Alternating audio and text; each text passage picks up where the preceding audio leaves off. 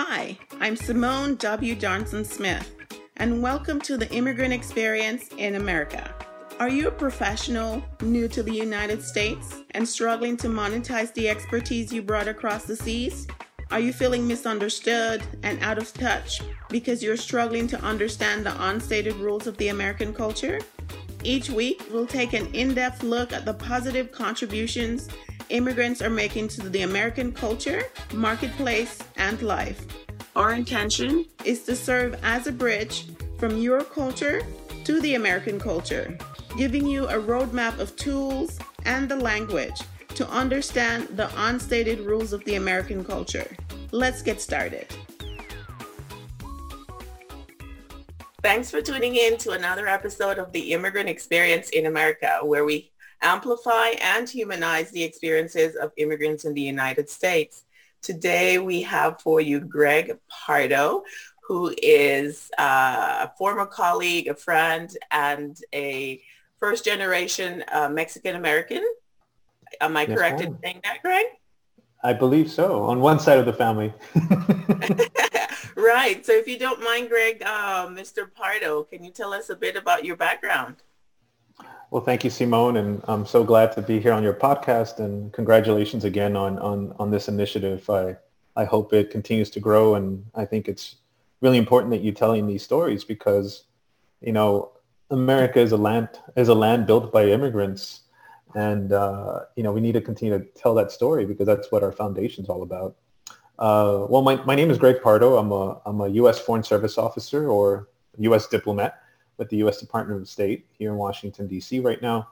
I'm originally from San Antonio, Texas, born and raised in the west side of San Antonio, which is a predominantly Mexican-American community. And I'm a first-generation Mexican-American, I would say, on my mom's side and third generation on my father's side. But my mother is originally from Monterrey, Mexico. And that's where she was born and raised. She came to the United States when she was 25, 26. But that's where I grew up. I went to St. Mary's University in San Antonio, studied a BA in International Relations and Political Science, did some volunteer work overseas in Bangladesh, and then came back and got the Wrangell International Affairs Fellowship, which paid for me to go to the University of Texas at Austin for my master's at the LBJ School of Public Affairs. I worked for then State Representative Joaquin Castro. He's currently a congressman. I also interned in Rangoon, Burma, but I eventually joined the State Department and became an FSO. I've worked on Cuban affairs where you and I worked together. Yeah, exciting, wasn't it? Oh, yes, exciting indeed. Learned a lot. Worked in South Asia for 5 years and then came back to Washington where I continued to work on South Asian affairs and then worked a couple of years on Palestinian and Israeli affairs and currently working on migration through the Migration Working Group. So again, going back to where part of my roots come from on migration issues. And I see every day how, that's impacting our country, but also why people move. And it reminds me a lot of my mom's side of the family and why they were moving for opportunities. And obviously we'll probably go in deeper on that, on how she got here because of her uncle who came on the Bracero program from the 1950s. And so, Wow. Yeah. And so he came on the Bracero program in the 1950s from Mexico when they needed more agricultural workers here in the United States. And, it led to, my mother eventually migrating here because of that link.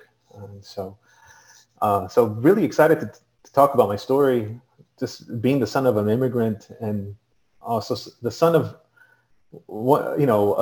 a U.S. citizen who was born and raised and an immigrant who came here when she was in her mid-20s. I was able to see both sides of that coin and see how my mother as an immigrant took good advantage of the opportunities here, but also dealt with a lot of challenges herself. But I feel like those challenges, I seen her deal with that. It prepared me for a career in diplomacy, which is really interesting. So looking forward to talking more about that with you. Yes, very good, very good. Thanks for sharing. Can you give us a sense for, I'm not sure how much you went back to your mom's community or was in Mexico. I know I spent some time there and have fond memory of my time in Mexico City and traveling throughout the country. Can you give us a sense for what the culture is like, what the food is like, music, what is like your world with your mom and dad, when you guys come Yeah. together as a family? Well, growing up, I spent almost every summer and every winter down with my grandparents in Monterrey because my mom would always make sure to take us down there for at least 3 weeks every summer, my brother and I. And, it was completely different from the west side of San Antonio, right? We thought, in the United States, we're viewed as Mexican.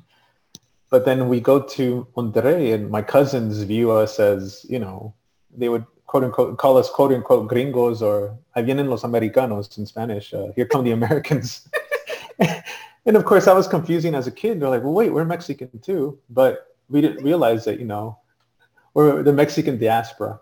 But in Monterrey, I mean, talking about norteño food or northern Mexican food, you have a lot of cabrito, which is baby goat, a lot of obviously chorizo and which is sausages, a lot of meat-based items, but also a lot of our pinto beans, cactus, which they call nopales.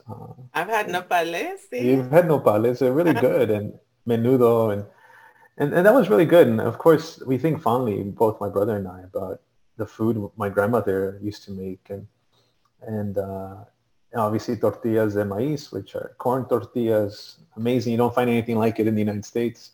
It's really rare if you can get some really good corn tortillas. But the music, it was a mix. It could be what they would call norteño music, which is, a lot of polka style music or ranchero music, mariachi music, but also a lot of the contemporary pop music where bands like Maná used to play, really popular rock bands. And, you had other, I think, some other contemporary singers, obviously the Vicente Fernandez that was always playing in our music.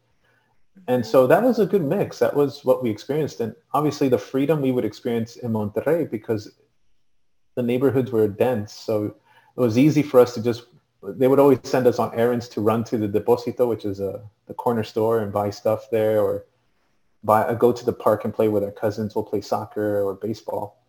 And it was very different from the United States where, yes, we lived in the neighborhood, but you don't see people on the streets walking as often as you do in Mexico. And so we used to love going down there because there was a special sense of freedom associated with going there. And, our neighbors would always know that here come the Americanos. My mom's name is Sylvia, the two little kids.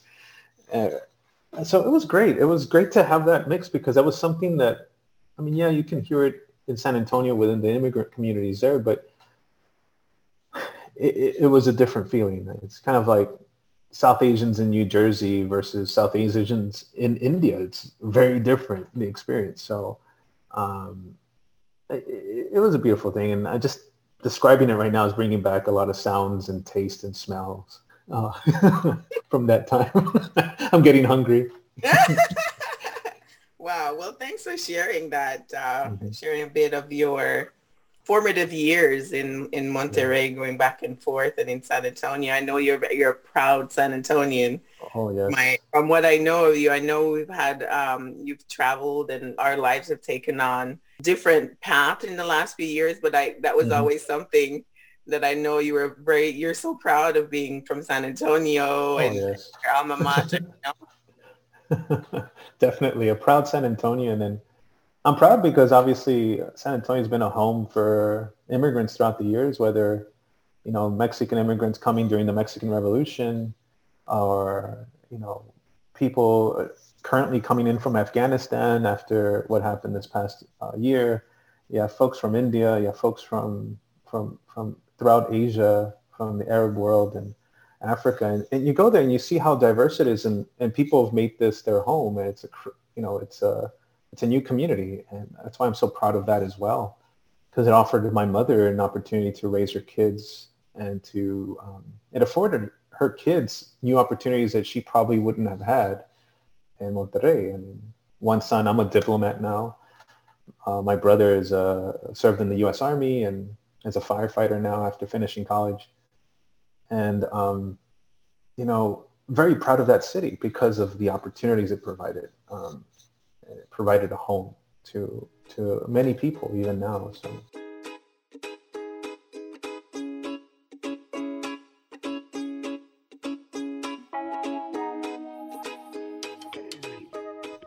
Yeah, it's very good. So I know you mentioned that your mom came over, or is your mom father came over on the Bracero program? Is there a deeper Oh, story behind that and on how your family is in San Antonio?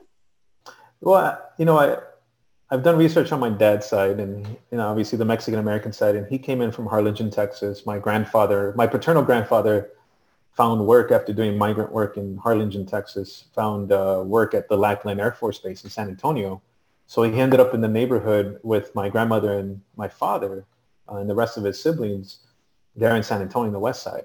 And I mentioned them because they lived 4 houses down from Emilio Flores, who is my mother's uncle, her paternal uncle.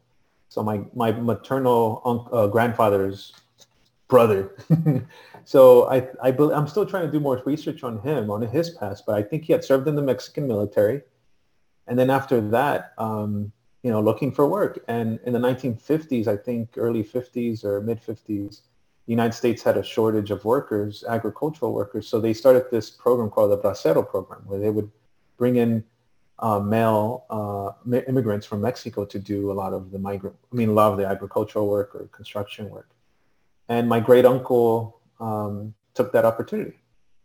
It brought him to San Antonio, and obviously he married a local Mexican American woman, and he set up shop. Him and my great aunt Cristina, they bought a house 3 houses down from my paternal grandfather's house. Mhm. So he had his kids. Obviously, their kids have had kids.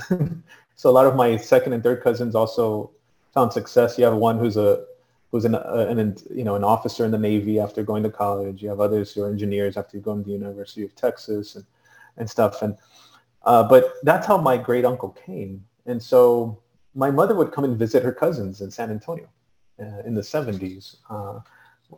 And that's how she met my father, because my father was a neighbor to this family. There was a wedding and they stood in the same wedding. I think he was a groomsman and she was a bridesmaid, and that's how they Oh, met. oh, Yeah, wow. How sweet. yeah, that's how they met. But Sheila had also come here on a work visa to work as a nanny in San Antonio for a family in the north side. And obviously there were some ties there for her. But then she meets this guy who she said initially she wasn't interested, but then my father, I guess, was persistent, and they met. And but that's how my mom eventually came here, because of her uncle who had gotten an opportunity to migrate on this work visa. He married here, established roots, had kids, and he happened to live 3 or 4 houses down from my paternal grandparents' house.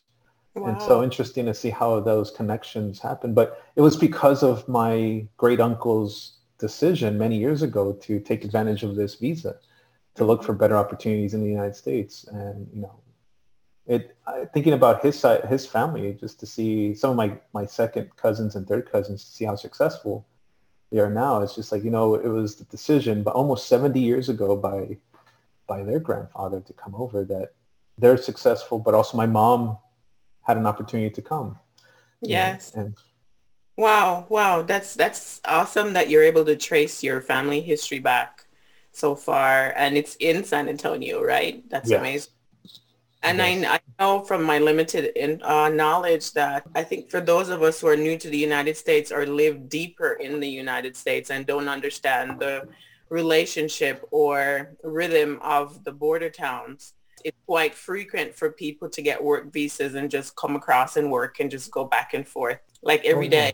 it's true. I mean, I think Mexico is the biggest recipient of the H-2A and H-2B visas, which are agricultural and non-agricultural visas, and people don't realize that. A lot of people come back and forth, and sometimes if they meet somebody and they get married here, obviously they end up laying root here, and it's just the nature of the game. So it's just kind of the same story that has happened for the past over 200 years. You hear about people who came over from Europe who are looking for opportunity, or Indian men coming in the start of the 20th century from Punjab to come to California. And a lot of those families have set root and been there for years, 100, almost a century now. Right? Yes, right. But especially the border towns, though, San Antonio, I mean, you go there, it's almost 65% Hispanic, or Latinx, that new term that folks are using. And a lot of it, people have been there for generations. We always joke that we didn't cross the border crossed us. We were here before it was even the United States. Right. But then you have the other side, like my mom's side of the family, they came here from Monterrey because they were looking for opportunity, and they took advantage of this work visa that was going on. Mm-hmm.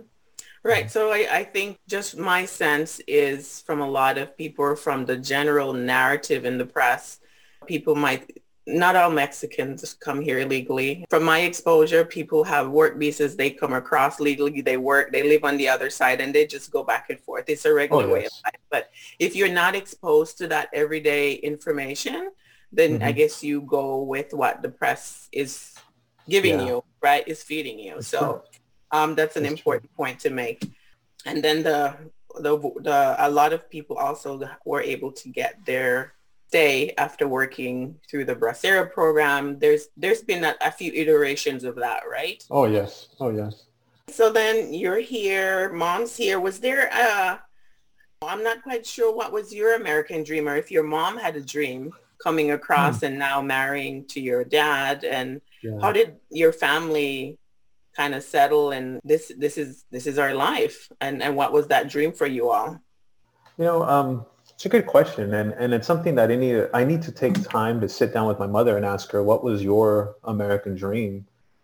But I think based on her actions, what I did see is that I won't say when she stopped going to school when she's young, because she hates it when I tell it in public. And it was because of financial limitations when she was younger. Her younger siblings were able to go. Some finished teachers college, others finished high school, but she wasn't able to finish high school. But I won't say when. It's all right. She'll come after me if she hears this. She's like, I can't believe you said that. Yeah, that's fine. But she really placed a huge emphasis on education, and I think this came from my maternal grandfather and my maternal grandmother. They were really big on history. My great grandmother from Mexico, she was involved in the Mexican Revolution. So that influenced my grandfather, who was really big on politics. Always active, never at the high level, but always either helping serving as a volunteer at the polls on voting on election day, always monitoring the news, and always reading up on history. He obviously didn't get to finish high school because he was born around the time of the revolution. But he was self-taught. He read everything he could pick up. And I think that fell on my mom, where she's like, you know what? I want you to know history, whether it's American history, Mexican history, or Texas history, doesn't matter. Learn it. She was really big on taking us to the Alamo. And of course, she would always joke, oh, those Texans took this, they robbed this from the Mexicans. but she took us there, and she wanted us to know the history that was surrounding us. And looking back to my mom's dedication to education, she would always walk us to school. She didn't drive, so she would walk us to our elementary school. When I would get in trouble, or if I wasn't doing too well in my grades, she would go to the parent-teachers conference. And if the teachers didn't speak Spanish, because she didn't speak English, very limited English, in fact, she would ask for an interpreter, because she wanted to make sure she knew her kids were doing well. And if they couldn't find an interpreter, I would have to interpret, even if I was in third grade. It's like, oh yeah, there was a note I was supposed to give to you for signature, and I forgot to give it to you, Mom. Or she's like, did you forget, or did you just intentionally forget? But I think that was her American dream. I mentioned earlier she was a nanny early on, and she raised these two kids for this white family in the north side of San Antonio. One of them became a doctor after going to the University of Texas and then going to the medical school in Dallas. The other one became a business person after going to TCU. And I think she saw, if those kids can do it, my kids could do it too. And she was really big on that. And I think that instilled this desire in both my brother and I to aim for the stars. And I think that's what put something in my mind too, that, yeah, I'm going to do something. I'm going to do something for myself, but for my community. All this history that I'm learning, I want to be a part of that history making process. Yes. And I think that was her dream, really. It wasn't, it was instilled in me, but that was her dream. She didn't care if it was raining. She was going to walk us to school. I still remember some of my classmates from elementary school making backhand comments like, oh, your mom walks you to school, implying that, she wasn't driving us to school. I would feel a little embarrassed. Hey, really? But my mom would still go, and she would drop us off. She was waiting for us there. Even when I got older and I was embarrassed, like, Mom, I can walk myself home. She was there. But I think it was, I want you to do well because I didn't have these opportunities, but you do in this country. Take advantage of them. And I think that was her American dream, really, because she saw what was possible. And I'm sure she's so proud of you today and what you've accomplished, yeah?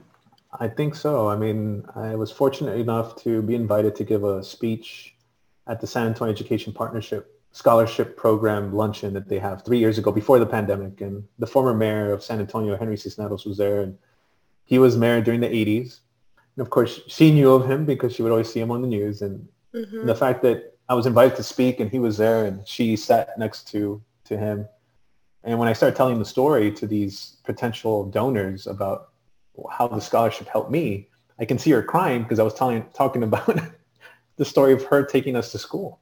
And it's like now she was able to see that end product of all her hard work and her dedication to making sure that my brother and I focused on our studies. Right.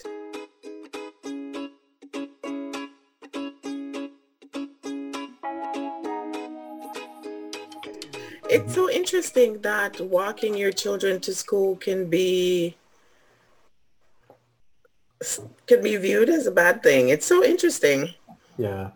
And in other parts of the world, I mean, it's a prize to be able to have the freedom and time to accompany your children to do that. Because I'm a working mom and, that's what I desire, the freedom to just be there to comb my daughter's hair, see her off to school, take her to school. That was amazing that you experienced that interesting twist there with your mom being able to take you guys to school, right? The irony, right? Yeah. Let's laugh at this mother for walking her kids to school. I think it's because I was living in this Mexican-American working class community where I think a lot of them, a generation prior, owning a car maybe or having two cars was almost like a luxury. And now this generation in the 80s, they had one or two cars because of progress. Even if they're in the working class or maybe viewing themselves as part of the middle class, it's good. But I think now, because maybe their parents were ridiculed for not having the fancy cars, I think now they were in a position where I have a car. Ooh, let's look down upon the person who doesn't have one, not realizing that was probably the same ordeal that their parents had. And I think there is just whatever discrimination or racism those families dealt with in the past impacted them, and they didn't realize that they might be doing the same thing to a new generation of folks. And it's interesting to see that. And sometimes, obviously, it annoys me thinking about it, but other times I feel kind of empathy or kind of a sense of sympathy for some of these folks because they probably were just dealing with the trauma that their parents dealt with, but didn't realize they were causing pain to others or making the same kind of backhanded comments. But Right. But it never fazed my mom. She was always there. She's like, I'm gonna take care of my two pollitos, her two little chicks. Because, our neighborhood also, it's not bad. I love it. It's the Holy Family Church neighborhood, Loma Park area of San Antonio, but it could be rough at times. And she wanted to make sure her kids were safe and not getting into any trouble. Mm-hmm. Wow. It's funny. I mean, I want to be able to be there for my daughter that way. And so she had the blessing of being able to be present with you guys through those formative years.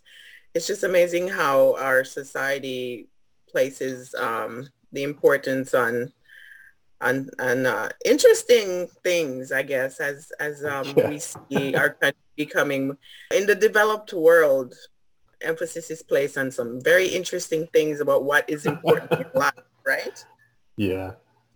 And yet, I think I would say that I've had some sort of American success being here, and I yearn to have the freedom your mom had, right? It's like Yeah. this whole women's movement of being able to be in the workplace and achieve as well as men. But then I love being a mother. That's a part of expressing my womanhood, and I yearn to just be available to my daughter that way. So it's interesting. It's interesting. It's an interesting experience. Could Mhm. you speak to maybe some challenges and opportunities that came along, Greg, to help you, be where you are today? Obviously, you mentioned briefly the fellowship, right? Yes. So you're growing up with mom and so forth. So how did life change for you and getting you off to college, and then you got into the Department of State? Can you speak to that a bit? Sure. So I went to St. Mary's University in San Antonio, which was actually in my neighborhood, so I wasn't too far. It was like a 8-minute drive from my house. I went to school there, and I got a bunch of scholarships, including the San Antonio Education Partnership Scholarship, to go to school there, and so that helped pay for that. It also helped open up opportunities such as study abroad in southern Mexico, in Oaxaca and Veracruz, where I had never been to, very different from northern Mexico. I was able to study abroad in London for a semester, and then did a summer study tour of India at one point. And it opened up so many doors for me. And for undergrad, that's just undergrad. And I think back to how I was able to go to these countries because I was the son of an immigrant who had to deal with two different worlds growing up, going down to Mexico and in the summers and adjusting there, but also, translating for my mother in San Antonio. But after St. Mary's, I spent a couple of years in Bangladesh doing volunteer work, doing development work. And then I came back, and after that experience, I realized that I might want to try my luck in government work as a diplomat, and I applied for the Wrangel Fellowship, which I got. It's administered by Howard University, and I was able to get it. I was one of 20, and I know you were part of a Pickering Fellowship, so you know how competitive it is. Yes, Uh, I heard 600 applicants, and yes, I was one of 20 to actually get it. So it's probably the amazing, same and for you too, right? hmm and I was able to go to the University of Texas at Austin, the LBJ school. That was amazing because I always wanted to go to UT Austin, as we call it. And it's opened up a lot of opportunities for me. Obviously, now I'm in the Foreign Service because of the fellowship. It pays for your master's and gets you into the U.S. Foreign Service. So that was great in terms of opportunities. Challenges, I think I would go back to, we're coming from a working class family where, you don't have a trust fund, right? So it's a bit, it's, yes, I've been able to travel around the world, and I can help my parents travel around the world. But it was interesting to see my transition into that career where now I have more income than I ever saw in my life. And it opens up new financial opportunities and capabilities. But sometimes you deal with that, you struggle with that transition because you're stuck between two worlds. And at times, I think I've spoken to a lot of other first generation kids, college graduates and first generation Americans on one side. It comes with a sense of guilt at Mm, times. It's like, oh, wait a minute, should I be relishing in all this success? How can I help my parents out? Or should I be spending money on this new Afghan rug, or should I help my parents out? And you see that maybe families, diplomats or colleagues who came from families from significant financial means, this is not a struggle they're dealing with because like, oh yeah, my parents are going to come visit me in Thailand where I'm working. They're going to fly business class. And for us, it was a little different. So it was interesting to see that, but I continue to, I feel like that's just part of the process, those challenges, because we're those trailblazers, just like my mother had to deal with the challenges of being in a country that's where she wasn't born and raised in, right? And having to deal with not speaking English. Yes, many people speak Spanish in San Antonio, but still not home for her where she was raised. And so if I saw her go through those challenges and still, succeed, then I can also go through these challenges and still succeed. But maybe I can learn a thing or two from my mother's experience. Rely on community, rely on friends, mentors. But yeah, again, like going back to that decision by that first immigrant to come here opened up so many opportunities that our ancestors wouldn't have imagined for them in their home countries. So it comes with a mixed bag. Right. Can you speak to some of the cultural challenges being on one side, you have an immigrant family, but you're born here and you're alluding a bit to it, and being part of an affluent community, the Department of State Foreign Service, and maybe trying to balance that world. You mentioned that your mom, she doesn't have a PhD, for example, you know what I mean? Yeah. And how do you balance that and deal with some of the challenges within your own community with those two worlds? I would start going back to even before college. My mom, obviously my dad is born and raised in the United States, and he went to high school here. He did a year of college, wasn't able to finish, but he knows the ins and outs of being an American. Speaks both Spanish and English. I'm born and raised here, and I'm more, I'm just as American as any other kid. I love American football. Love it more than soccer, even though my brother, he's the one who likes soccer more than I do. But I was a typical Texas kid, football, right? American football. And I know how to navigate that. But then there's also this other side of, so I'm familiar with it. I know how to navigate that Texas culture, the things that people are interested in. But on my mom's side, she was still an immigrant. She was someone who was born and raised in Mexico. Even though she had been here for a few years already, she understands English, but she doesn't speak English fluently. And so you're still treated as an outsider. And I would see that from my own Mexican-American community, where either distant relatives, would make comments about like, oh yeah, all these Mexicans are coming to the United States and they're coming to San Antonio. Look at them, all these Mexicans. And I'm thinking to myself, my mom's from Mexico.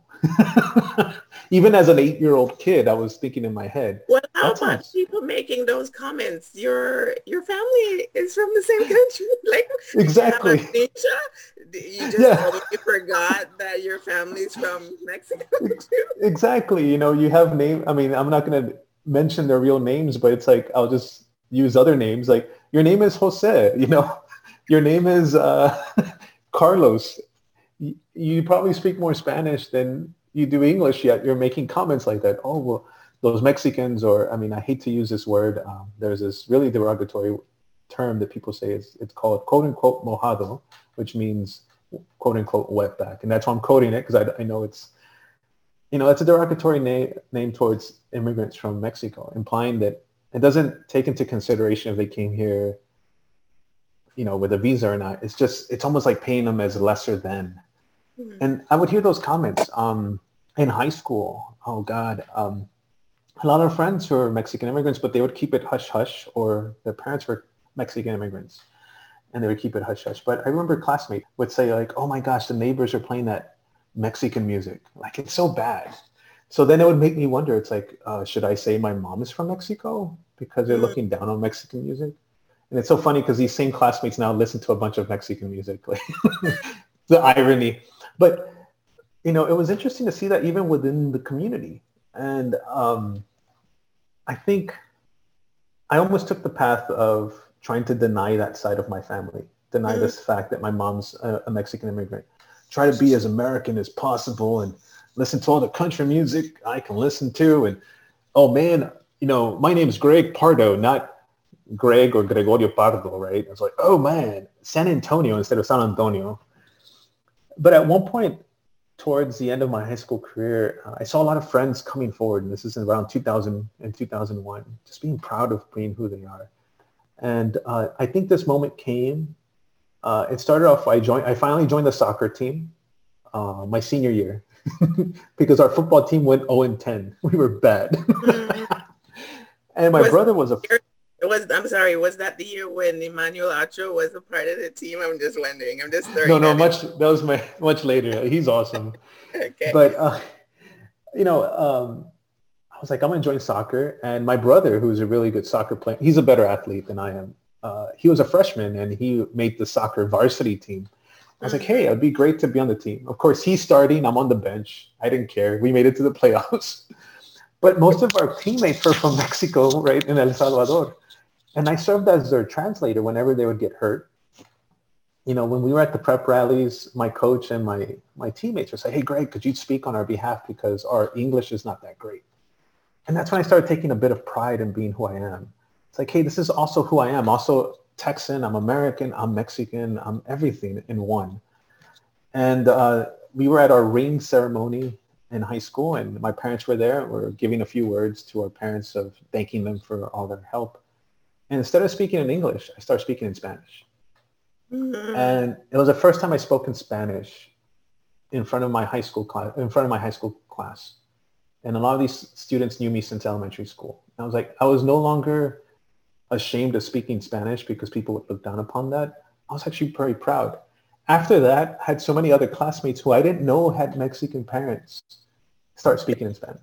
Oh, and they came out. It's like a coming out party, right? Yeah, it was. It was like I'm an immigrant, or I'm the son or daughter of an immigrant coming out day in our school.